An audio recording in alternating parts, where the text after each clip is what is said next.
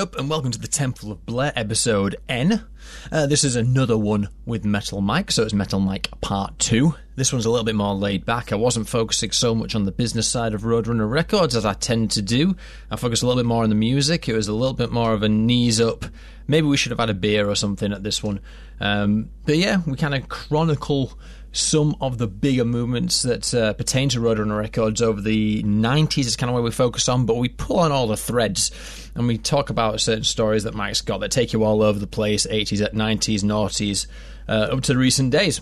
So hopefully this is part 2 of 3, and hopefully it will happen upon more of those noughties years before Roadrunner is bought out by Warner. But nonetheless, I hope you enjoy this one.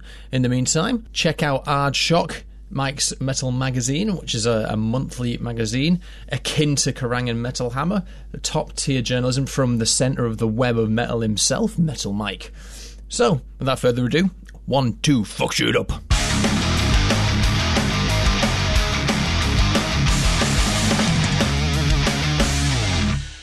You got me here. Yeah, man, I got you. So last week, I focused a lot on the business side of Roadrunner. And I just said you're more of a music guy, even though I got loads and loads of information from you. So what I thought was I could come back at you with a lot more broad spectrum. Okay, no problem.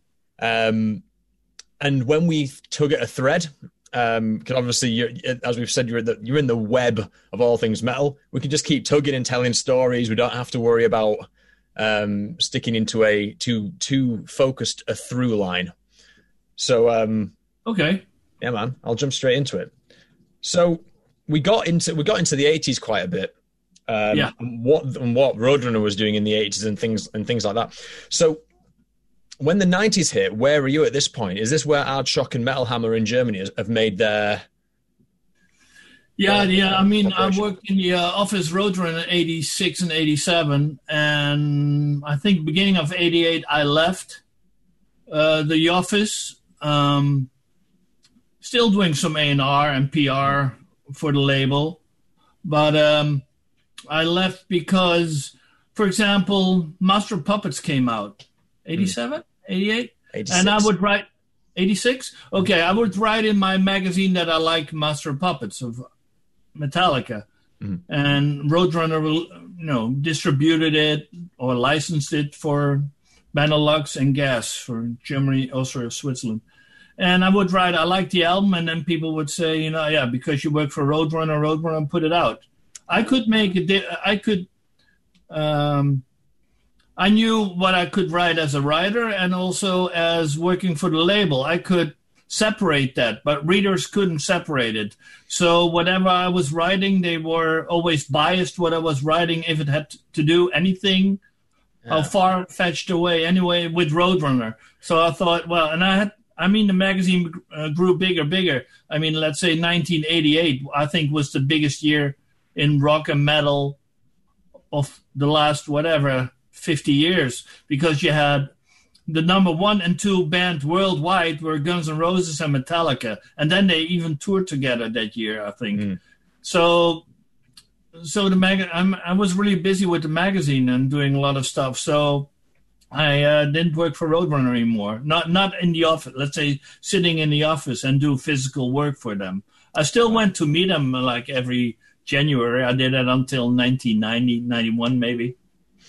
So people thought it might have been a conflict of interest if you were writing about bands which Roadrunner was associated with. Yeah, well, they made it into a conflict of interest where I could, I could have the two worlds apart easy, but... But hey, they thought I was biased. I thought, okay, no problem. I'm going to leave Roadrunner, no problem. I didn't make a lot of money anyway. I mean, the money I made there was just enough to pay the high rents you have there in the Amsterdam area. Renting rates are like 3-4 times quadruple what I was back home in the area of Eindhoven. So every money I made with Roadrunner, went straight just to pay, to stay somewhere. Yeah. So I didn't feel sad about that one. How did Case feel about it? Did he think, oh shit, we've lost an asset here? Obviously, you were still doing things for him. You never voiced it towards me, so I never heard anything about it. I mean, we still stayed in contact and stuff, but, Monty became more important there, signing all those nice, new, interesting bands like Type O Negative, Machine Head, Sepultura, Obituary. Yeah. So he signed a lot of bands.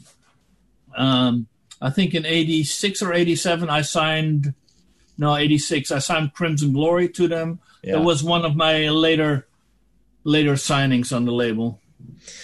Yeah, I've been pulling together a spreadsheet of all the bands and all the albums which Roadrunner put out, not distributed, but where they signed a band and like invested in the artist.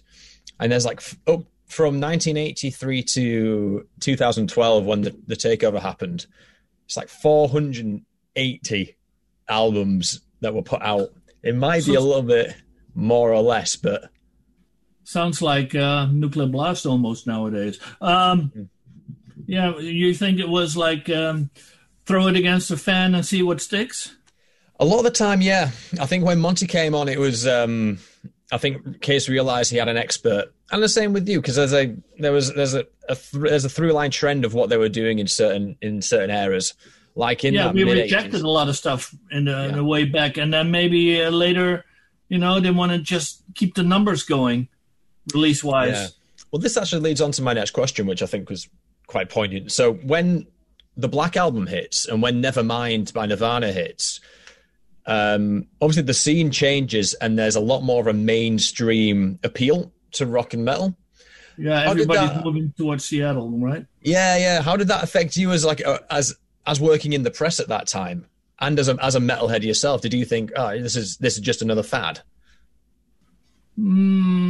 I think Roadrunner signed Grunt Truck. I think that was their Seattle Roadrunner's Seattle band. They tried to take a piece of the grunge cake. Mm-hmm. A lot of, it killed all the, let's say, the American chicks with dicks, whatever you call it, the long hair metal, the glam rock. Yeah, glam metal, and yeah.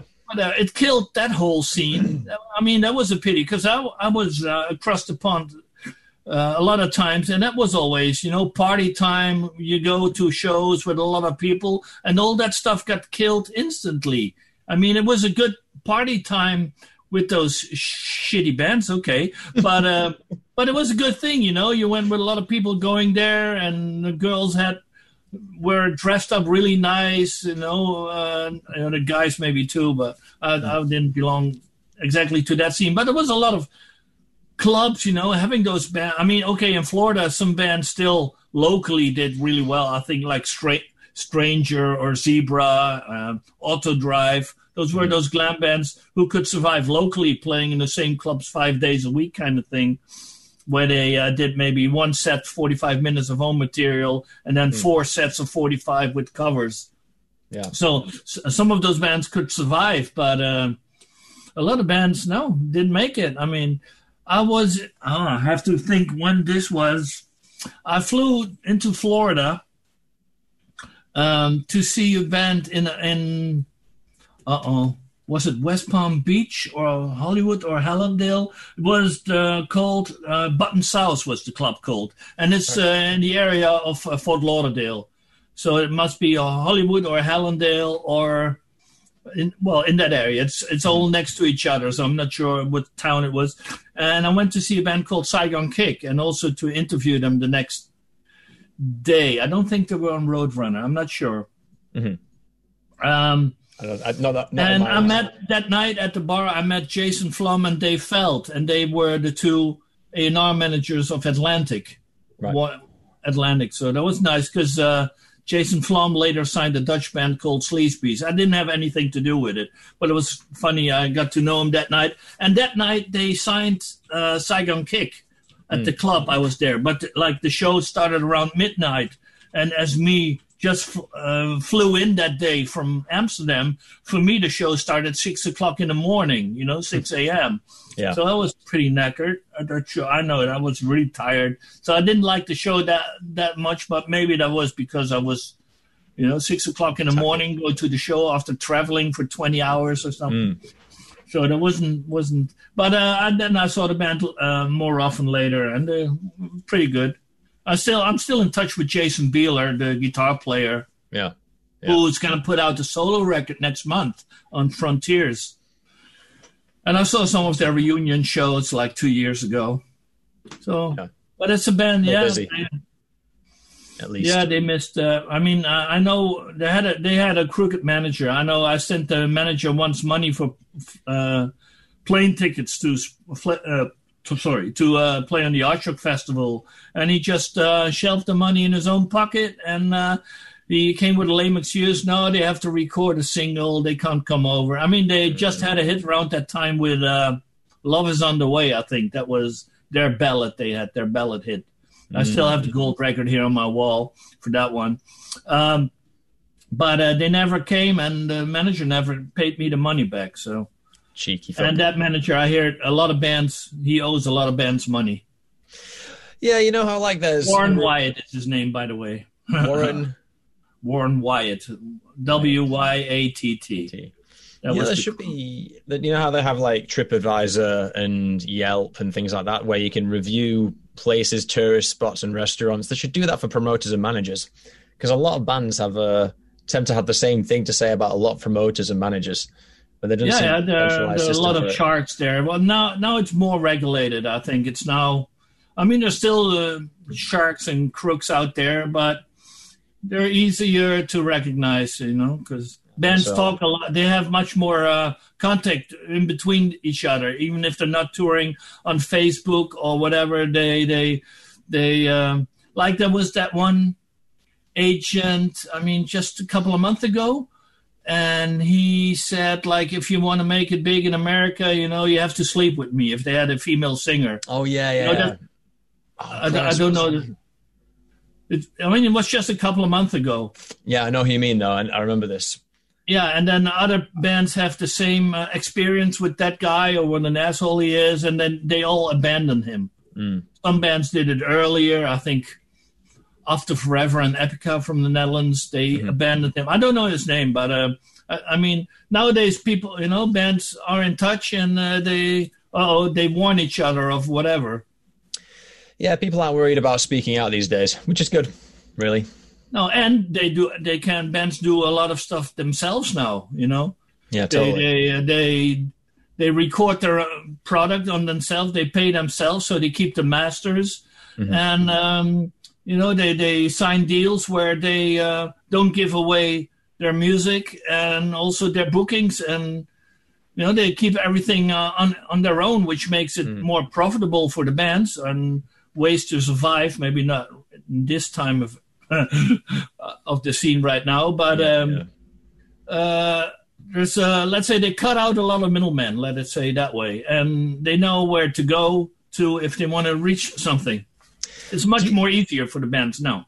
Having said that, though, do you think that a label is valuable these days in any way, or do you think it's kind of like there's now a threshold which a band needs to meet before it's valuable for a label to get involved? Well, let's say for a starting band, they don't know shit. They don't know where to go to, and they don't reach anything anywhere. Where if they're going to a label, let's say like Nuclear Blast, for example, or Napalm or whatever, they instantly have, all the links to the journalists, to everybody who does a web scene, and it helps. Bands on their own, they can't do everything yet. They don't know how publishing works most of the time. If there's in the early days, Van Halen brothers didn't know what a publishing deal was until, the Van Halen brothers went to practice with a Volkswagen, and Sammy Hagar came with a Ferrari. You read that in his book. And they didn't even know around that time what a publishing deal was, and Sammy Hagar explained what a publishing deal was. This was like 10 years into their career, but that's a different. That's another story. Yeah. So there's a lot of business side stuff bands don't know yet. Well, if you're starting, but bands that already are out there for 10 or 20 years, they know, which ropes to pull on, and they don't need it anymore. Metallica has their own, Blackened label or whatever it is. Yeah. I mean, they do everything themselves. They own the rights to their own songs. They bought it back, or however that went, and so they have everything in their own hand. I saw Doro. I mean, she released, or maybe it's not out yet, but one of these days there's a Precious Diamonds, I think it's called. It's like a triple CD with her best ballads and records and whatever, because she owns the rights to all that master. She got it back, and now she can release it herself and makes most of the profit of it. And she's a seasoned. I mean, she came into the scene, probably 83 or so. So, well, maybe even earlier, 82. And they're seasoned veterans now, and they know where to go. But for starting bands, they hardly can do it without a label. Okay, they can release it on their own website and put links there where you can download the music for a certain price, or maybe even prepay for the recordings. But that only helps if you're already a seasoned band and you have a lot of fans. But if you never toured before and you record an album on your own, it's tough because nobody knows you yet. I think a lot of people are starting to compromise as well. They know that making a lot of money in a band is not a very likely scenario. So a lot of them, even the best bands who go on tours, also have full-time jobs because they've got a more realistic sort of view of it. But I think that I know. I mean, I'm at Johnny Lee Middleton, who is normally playing around this time in the Trans-Siberian Orchestra and was a bass player in a band called Sabotage. And I mean, he came from tour, and then he was installing ACs or laying carpet or whatever. It always struck me that bands that are pretty popular in Europe that could headline festivals come back home and they go to their regular job. Yeah. I mean, they do. Other bands nowadays, you see, let's see, Miles Kennedy, for example, the singer of Alter Bridge. He also sings with Slash, and he puts out solo stuff. And he puts it agenda in a way, puts it together that he can tour with the one band, and then after that tour, he records with the other one or tours with the other one. And he's like, 350 days a year, he's busy with doing music. Mark Tremonti from Alter Bridge. Now we're at Alter Bridge. He has his Tremonti, a solo project where he's touring and recording. Yeah. And then you have to Flip, the drummer. He has a band called I have to look it up. I forgot the name right now. With the drummer of Seven Dust, he has a band, Projected. I didn't have to look it up. Projected. They put out like a single and a double album. So they all keep themselves busy doing stuff. So some bands, they can do it, stay in the music business, but a lot of bands do other stuff too. Yeah. Or they lend their voice to sing a song on one record of another band or so, or drumming on some recordings as a studio drummer, or giving guitar lessons or whatever, But there's also people working a regular job and where they can take off free time if they have to tour. I think that my favorite example at the minute is Kyle Thomas from Exorder. Because I spoke to him the other week. He obviously had Exorder for the first, for 86 through to I think 92. That's when Exorder had their reign, with Slaughter in the Vatican in 1990, then The Law in 92, and then that band dissolved. But the thing is, Kyle's only 22 at this point, and then he comes back to Roadrunner in 95 with Floodgate, which, as we were sort of alluding to, is a bit of that Seattle sound, a bit Alice in Chainsy, a little bit stonery. And what he was saying was, because he'd already had that experience with Exorder, he came back with Floodgate as an expert. Like, he wasn't taking any shit. No, I think with the Roadrunner deal, he still had to sign away the masters and things like that, but the advance he got was far more favorable, and the treatment he got was far more favorable because he knew what he was doing. Yeah. Older, wiser. Yeah, man, that's it. And then after Floodgate folded, he just went back to a regular job, even though he was singing for Trouble and Alabama Thunder Pussy. He was just a regular schmuck, just laying carpets and fitting air conditioning unit. I can't remember what it was. I think he was fitting alarm systems. Electrical components in New Orleans. Yeah. But, Todd, the singer of Queensrÿche, he's putting chairs apart and does new leather, makes a new leather around it. I'm not sure what you call it, upholstery or something? Yeah. Upholstery, that's it. Okay. I don't know what the profession is called. Upholsterer, or I'm not sure. Yeah. Upholsterer. Is it? Okay. Oh, it could be. I think it's not a word I use a lot in metal, so I have to think about that one. But that's what he does, or designing clothes. Carpentry and things like that, yeah. Yeah.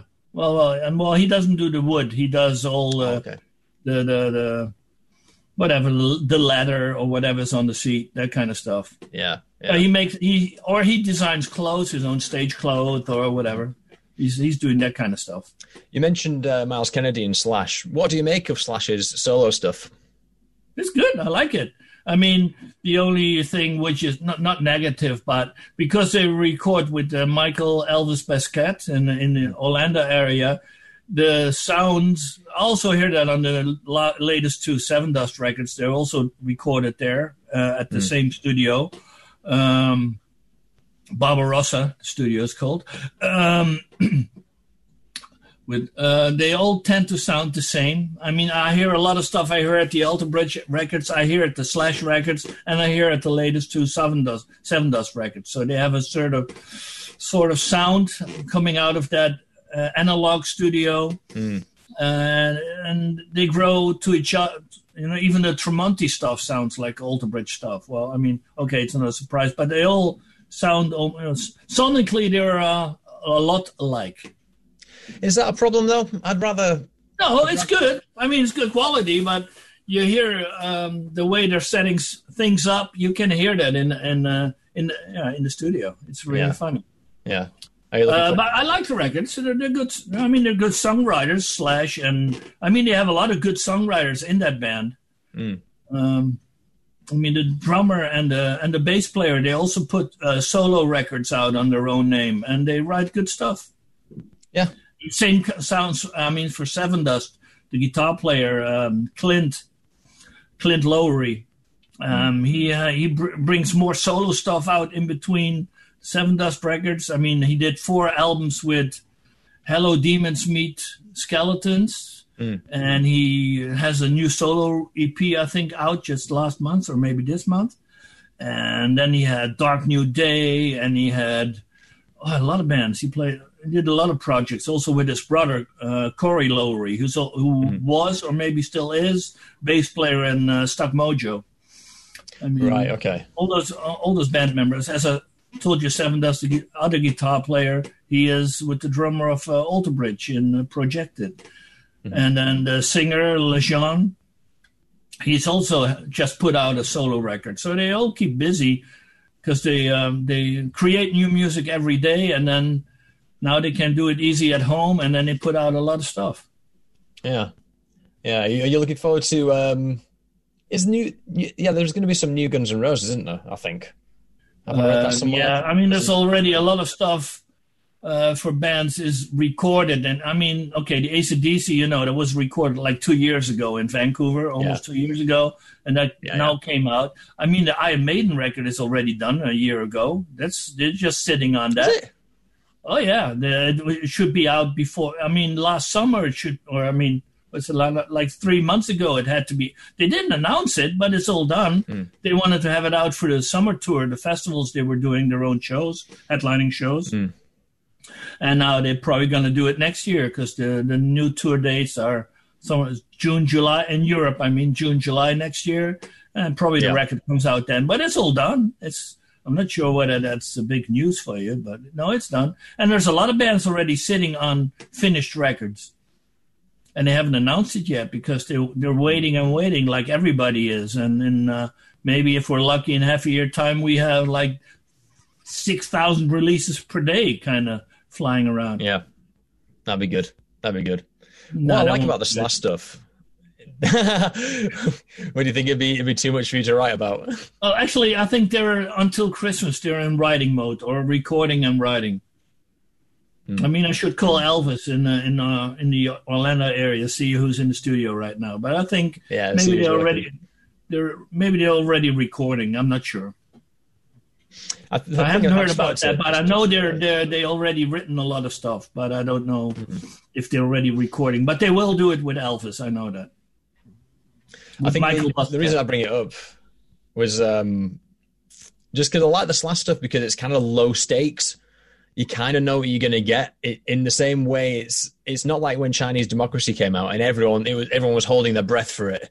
With Slash, it's just do the tour cycle, do the album, get it out. Everyone kind of knows what to expect, really. They know Miles Kennedy's going to bring his A game. They know Slash is going to bring his A game.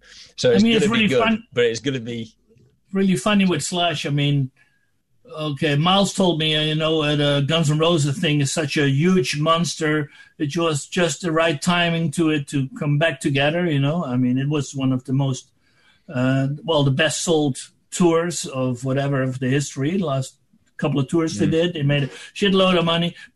And there was an answer when I asked Miles, you think Guns N' Roses would have come back together if Slash didn't divorce from his wife a year before? And she took a lot of his money when they divorced a year ago.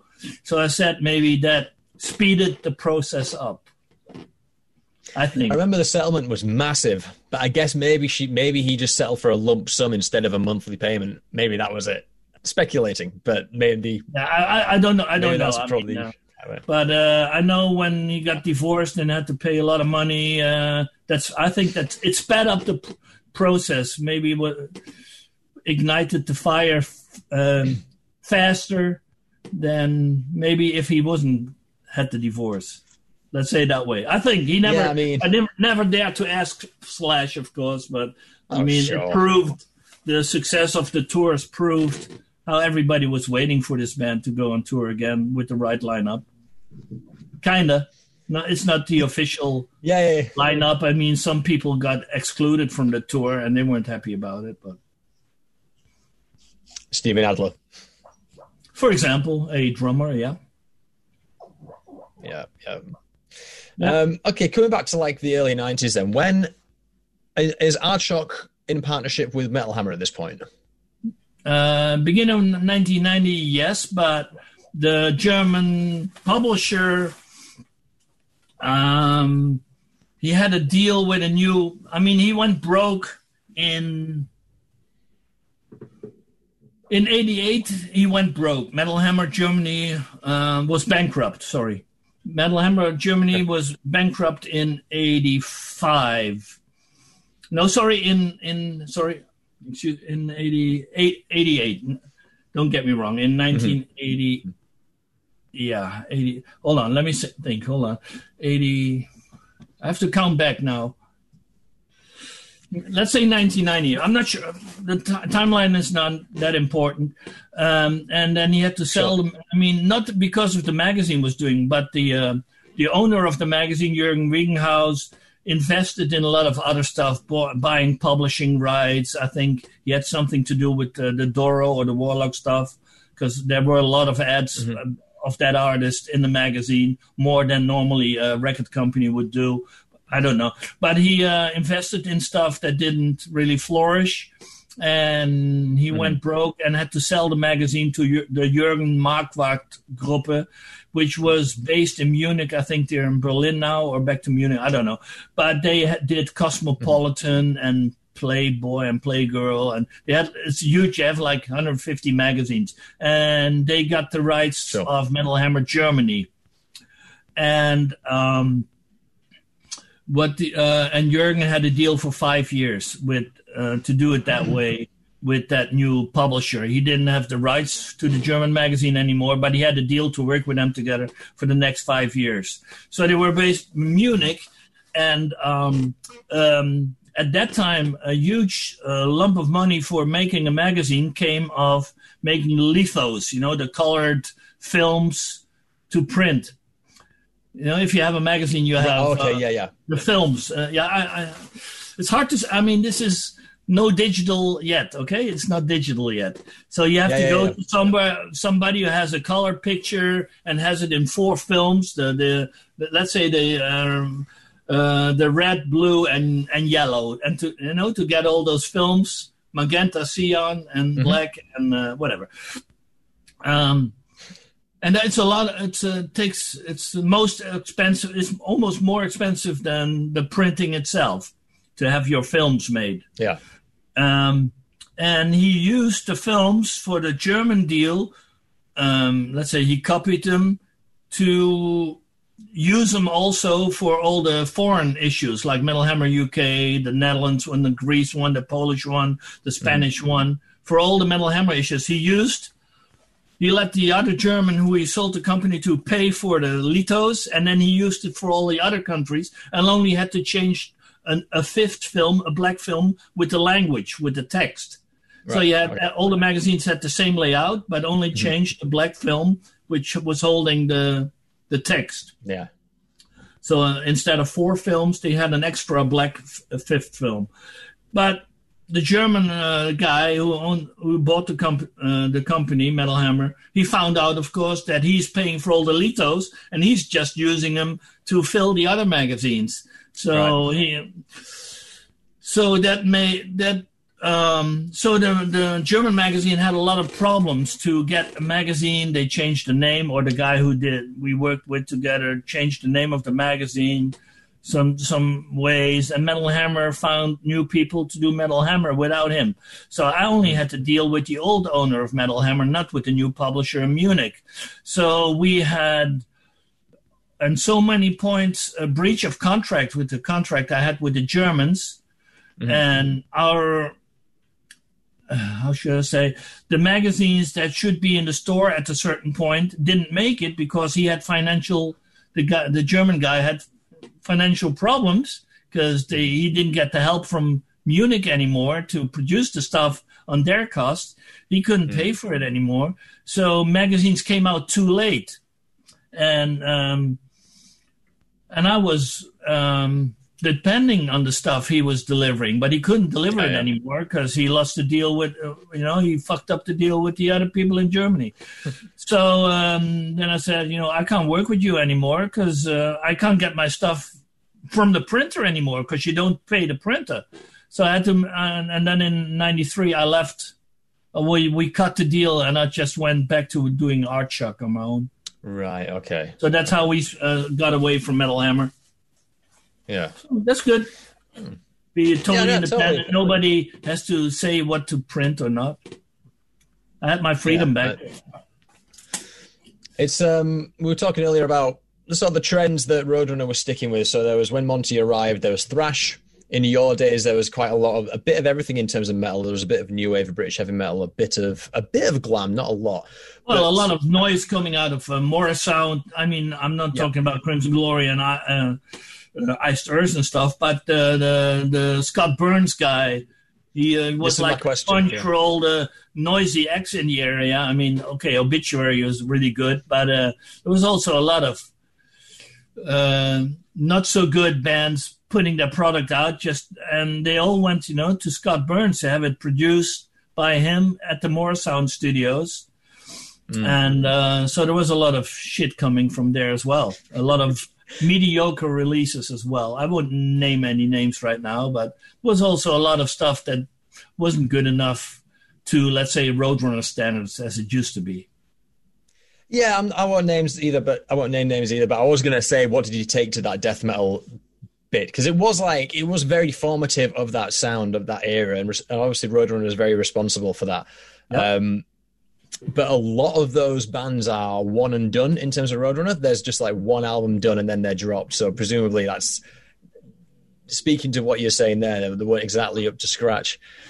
But it's, I think Scott Burns is an interesting character. I won't mind speaking to him at some point because he just dropped it all and went off to become a computer programmer, even though he was that before even. I mean, I met him personally. I never met him before. Because I've been to Morrisound a couple of times, but always with Jim or Tom Morris when he was producing bands, and when Dan Johnson was working there, and Mark Prater, who did a lot for the drum sound there. And Mark Prater was the drummer of Autodrive, one of the glammier bands I talked to you before. I can send you Scott Burns' phone number. I have it somewhere on my phone because he lives in Indian Rocks Beach, which is in between, let's say, Clearwater Beach and St. Petersburg. He lives there. I met him maybe 2 years ago at the beer tasting of the new Obituary Blood Orange beer. It was really good beer. It was a tasting in Tampa at the Cigar Brewery, I think it's called. Really brewery where Obituary had there's like a local club there called, shit. Well, there's a club in Tampa where a lot of bands, I saw last year, or actually in January, I saw Death Angel play there. The Brass Mug, it's called, the club. And on tap, they have Obituary beers, like 3 different Obituary beers on tap there. And it's produced in Tampa at the Cigar Brewery. And there was a beer tasting of a new beer they had. So I went down there. And there I met Scott Burns. So I know where he lives now. And he's still doing computer stuff. But he's not producing anymore. Yeah. Well, I just wonder why. Because it must be quite a compelling lifestyle, especially if you are the guy. You know what I mean? If you're the guy that's producing that sound, which is somewhat lucrative, it's quite brave of him to walk away from it. But now I was just trying to find. There's one thing that this podcast is doing. We're going to try and we're going to do a beer tournament of all the beer that's branded by bands. And that company, Cigar something, as you say, I just can't remember Cigar what it was. Brewery in Tampa. I think it's called Cigar Brewery. I don't have the T-shirt lying around here, but it's cool. But it just I just went, there's something there. But, Blood Orange, a really good one. I like that one. I don't think it's in. I don't think they're brewing it anymore. Or at least maybe they just make like 500 gallon, a batch of 500 gallon. When it's gone, it's done. I think that's how it works. Obituary Blood Orange. Oh, Blood Soaked Beer by Cigar City. Yeah, okay, that's it. That's it, yeah. And I think when I was doing my research for this, it's either been retired because it's a seasonal one, as you've said, or it's just not available. It was nice. Yeah. The ones we've got lined up, the ones that are going to be competing against each other, just for your information, Trooper, Bastards Lager, Road Crew, obviously the Motorhead and Iron Maiden ones, Mastodon Blacktone, Behemoth Profanum, Behemoth Sacrum, Megadeth. I finished a bottle of Sacrum yesterday. It's really nice, but I like the darker one. I'm not sure what I had with a Nergal. I had a beer tasting at Summer Breeze Festival. Yeah. Last year they had a beer tasting of all the Behemoth beers. They had 6 different kinds there. Yeah. I like the Sacrum. I finished a bottle yesterday. Somebody sent it to me. But I like the darker one as well. I'm not sure what the name of that one was, but that was really, really nice. I can only get hold of 2 in this country. Okay. There's a Toodle-a-Mon by Megadeth. Metallica have one called Enter Night. Cradle of Filth have one called Countess. Okay. Slayer have 666 Red Ale beer, and then AC/DC have premium beer, and those are the ones that over the next few months we're going to try and get to compete against each other. But it was just I have probably about 80 bottles of wines wines. Probably have some beer. Let me grab here. Yeah. Let's see what I have here.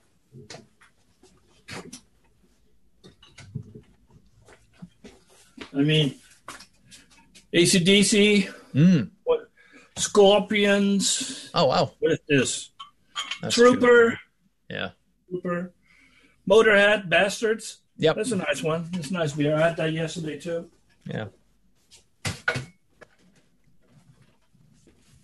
That's on brand stuff. I have a lot of the wines, the metal wines. A guy has a company in Düsseldorf, a friend of mine. It's called Metal and Wine.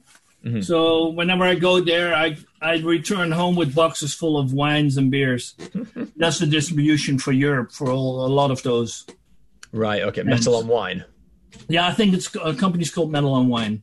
Okay. .com, whatever. You check it out. Yeah. I'll have a look. Awesome. Michael Sprenkelmeyer, I think his name is. Mm. So you didn't take to the death metal sound as a whole. You were kind of like you cherry picked the good stuff. Is that fair to say? You could say that because a lot of the stuff was sounding the same coming out of Morrisound. It wasn't so interesting anymore. It did well. It didn't. The interest didn't keep that long. Yeah. Yeah. Did you take Cali to Death, as in Death Chuck Schuldiner?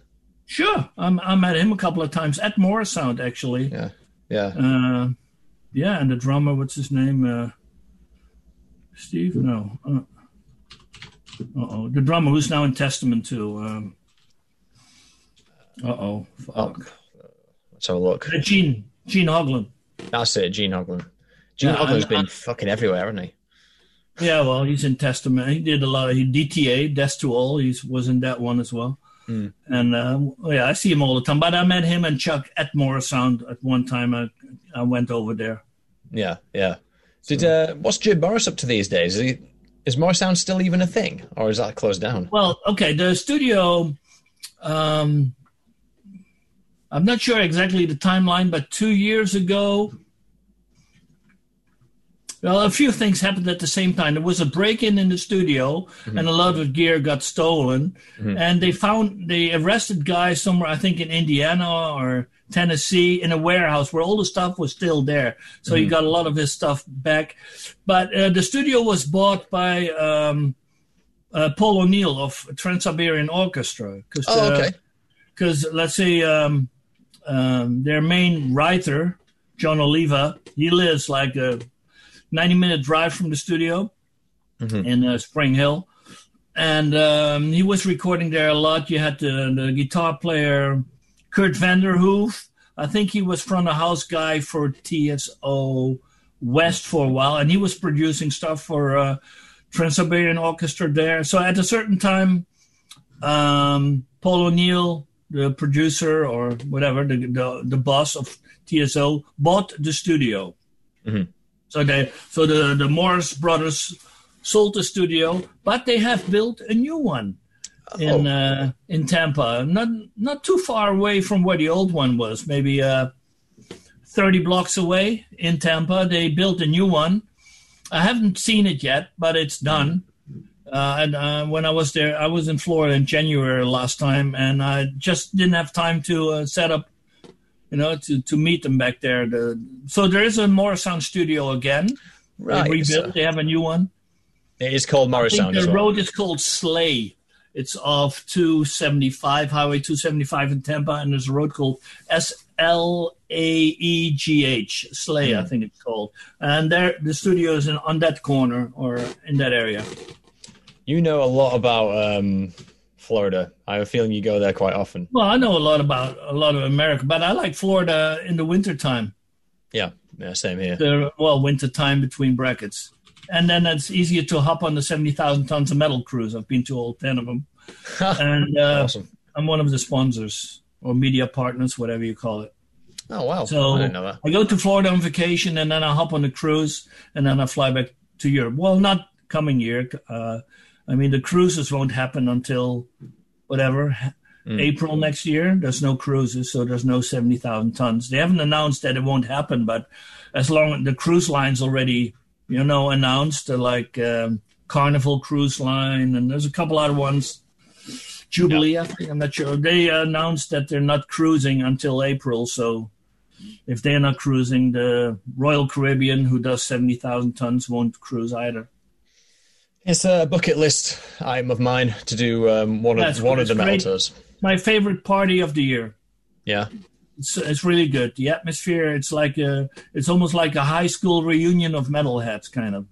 Well, maybe I'll see you on one day. You will. I'll be there if it starts happening again. Well, that's interesting. I've just gone onto the Morrisound website, and they were saying it's the third generation of studio, and it looks really smart. I haven't seen it yet. They have a website, but what's the road? Were they on Slay? No. Let's Doesn't say. I don't think it says. They may be putting on an address there because at the old one on 56th Street and what's it called? The road Fletcher or Fowler. It's in between Fletcher and Fowler on 56th was the old studio. They had a lot of just fans showing up at the door, and maybe they don't have the address there anymore. They don't want to deal with that. But I know where it is. I can give you directions whenever you fly into Tampa. Yeah. I know where it is, but I haven't been to the new one yet. Yeah. I might even reach out to Jim Morris for a comment on the death metal stuff. It's it's not a blind spot. One of the interesting things about this project is, because my point of entry with Roadrunner is kind of your Mike Gitter era. So it's Killswitch Engage and Trivium. Those Trivium Ascendancy was like I used to be like Iron Maiden's my favorite band, Metallica's up there, AC/DC, and it was all that stuff. And then when I heard Ascendancy, that was when I just sort of broke into this all the dirty sort of like metalcore underground stuff, that and Lamb of God and things like that. So I'm working my way back, and I'm learning all these awesome bands, and it's been absolutely. Those Trivium guys, they all live in there in the area. Yeah, they all live. I think Winter Gardens. Well, Corey, what's his name? Bulio, whatever. Something like that. I bump into, when I'm in Florida, I go to Orlando to the House of Blues because there are a lot of cool shows, metal shows there. And I bump into him all the time in Orlando. So he probably lives in Orlando. And Matt Heafy, I'm not sure whether he used to be in the Tampa area, or maybe, I'm not sure whether he's still there, but he used to be there too. I don't know where the other guys live, but I used to bump into those, especially Corey, all the time. Have you seen they've bought an aircraft hangar? I don't know where. They've bought a hangar because they're all streaming now. Every day, or every one of those member of that band is doing like a 2-hour, 3-hour stream where they're just practicing for tours and they're just doing stuff. Oh, yeah. I saw some of those things where he's explaining how to play certain songs or riffs. But he's mainly playing, I'm not sure what it's called, Tank Wars or whatever. He's like making more money playing computer games with his gaming than he makes more money with gaming than with Trivium.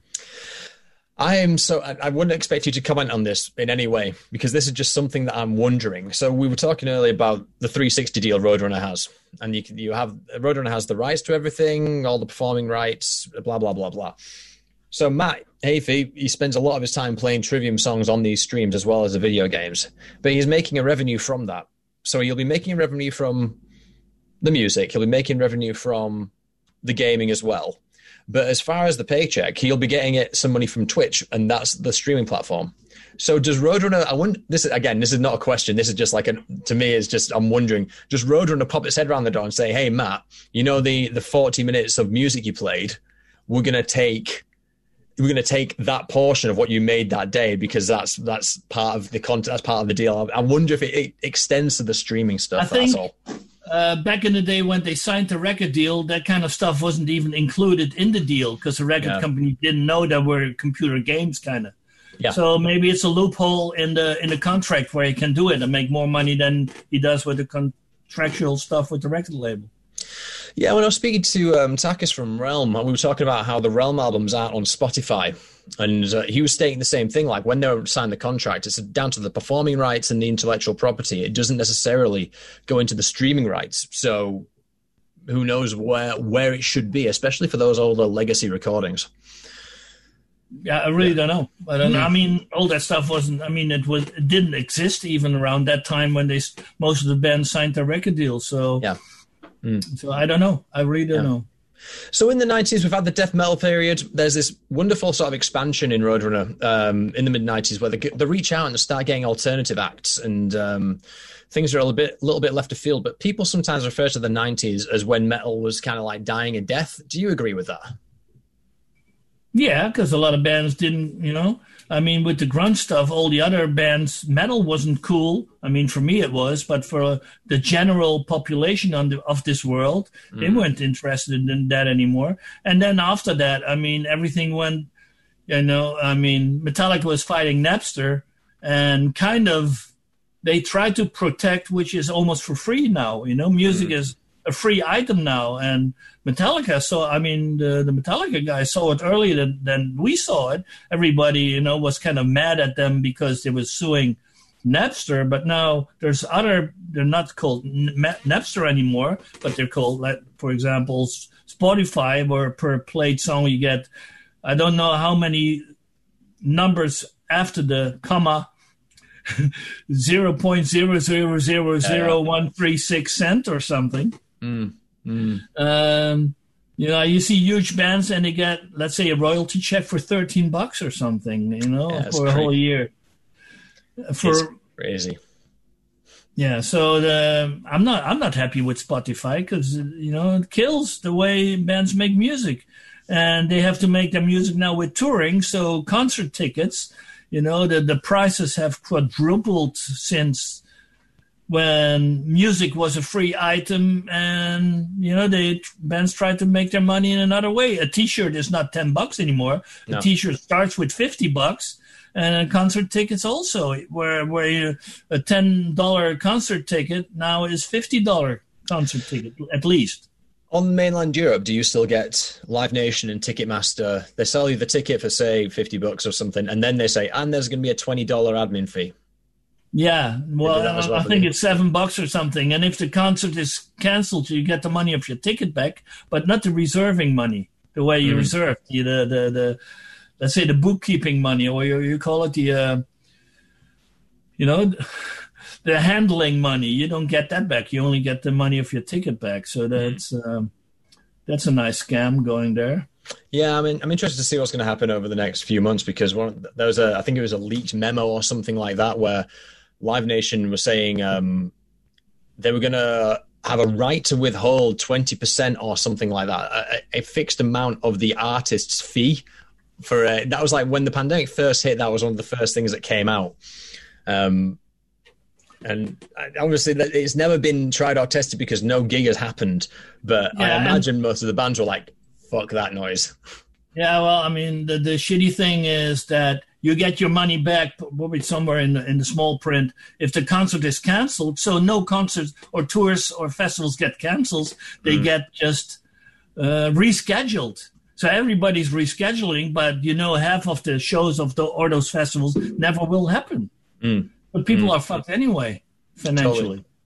Totally. Yeah. I mean, you have the promoter of certain festivals ask the fans to donate their ticket money to, stay alive, to keep the festival alive. I can understand that. But where the ticket bureaus, I don't know, it's a shady game they're playing. I don't know how this will end. My hope is that those titans and those dinosaurs will die, and then the admin will have to hand over to the smaller companies, and the middleman will die as a result. And hopefully that $25 admin fee can fuck right off as well. But we'll have to just see what happens, I think. Yeah, the problem is people are still buying a shitload of tickets. If everybody would say, I don't want to buy a ticket anymore, I just order it direct via the band or whatever. If a band has an output, buy the tickets for that show at the band and not through a promoter. So the bands get the money. They can cut out a certain middleman or ticket bureau. I mean, there's ticket bureaus. I mean, there's some suits going on where a certain show is sold out, but immediately at a different ticketing office, you can buy hundreds of tickets for double the price. And then you see it's the same companies who sold out before are the people behind it, So, the touts. We call them the touts over in the UK. Yeah. So that's happening as well. So there has to be some laws against that kind of stuff, and then maybe Rod it Smallwood will from obviously Iron Maiden management. He, I think he started either like not a company, but a kind of a foundation to try and lobby the government into stopping ticket touting and things like that. I can't remember what I think it might be called something like the Ticket Holders Alliance or something like that.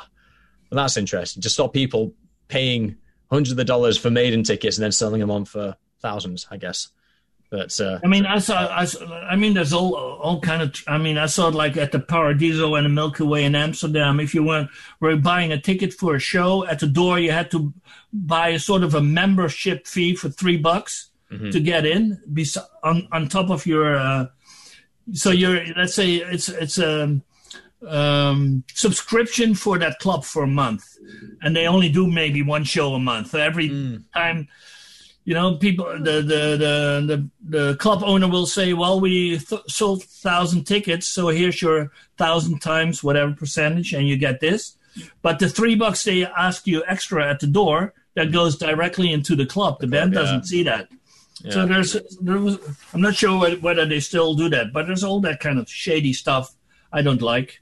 I mean, I'm in the lucky position where I just call a band member to put me on the guest list. So I haven't paid for a ticket for a long time. The only time when I buy a ticket is if it's the show is for a good cause, so all the proceeds go to a certain whatever cancer fund or whatever, or if it's a starting band that really needs the door money to get paid for that show. Yeah.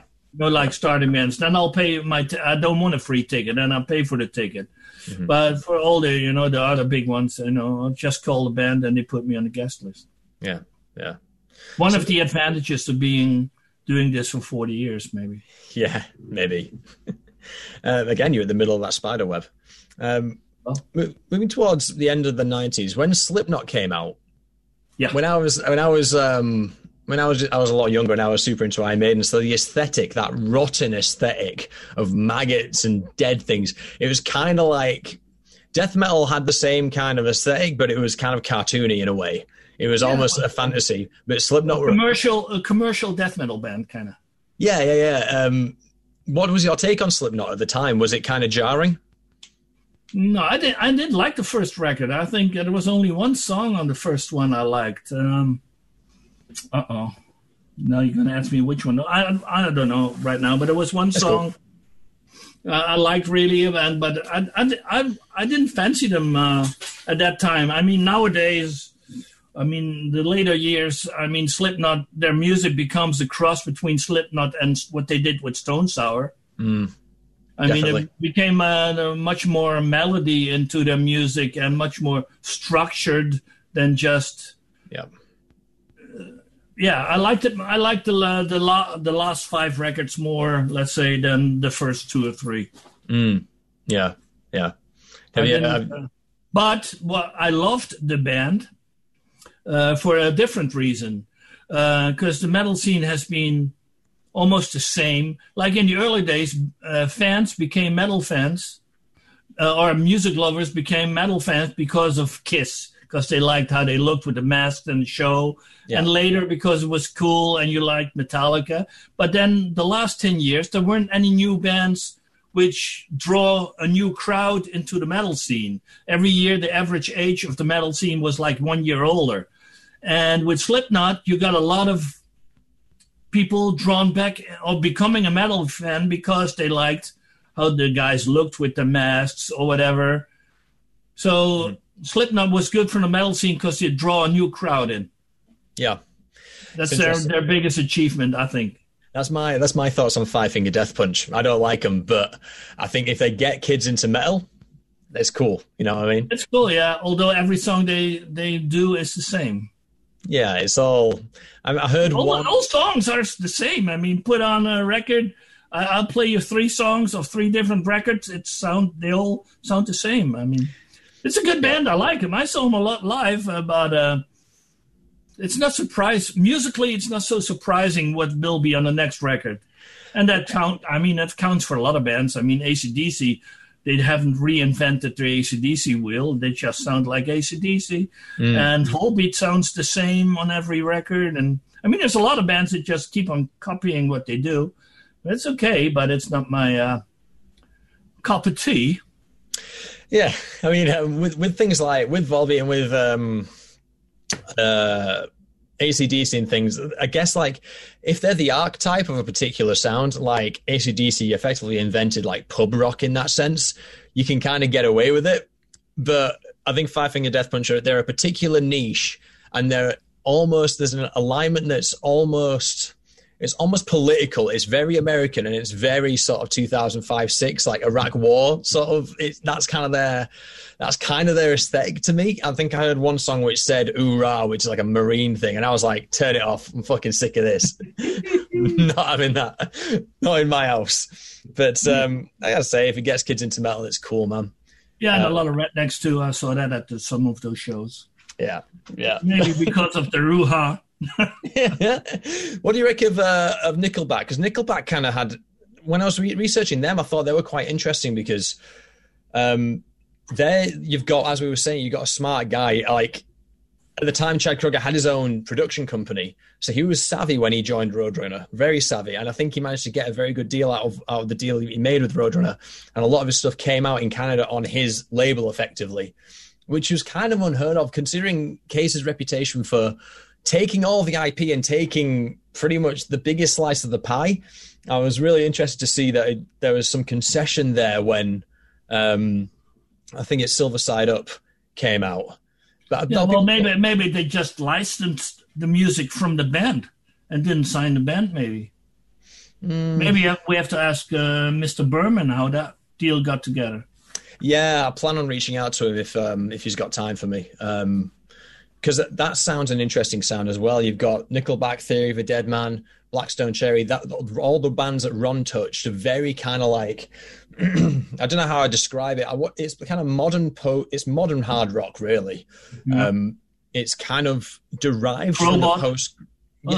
Robot as well. Yeah. It's like derived from that post-grungy kind of sound, and I think it's my girlfriend likes it anyway. Yeah, I mean, I went to some Nickelback show, and 80% is chicks.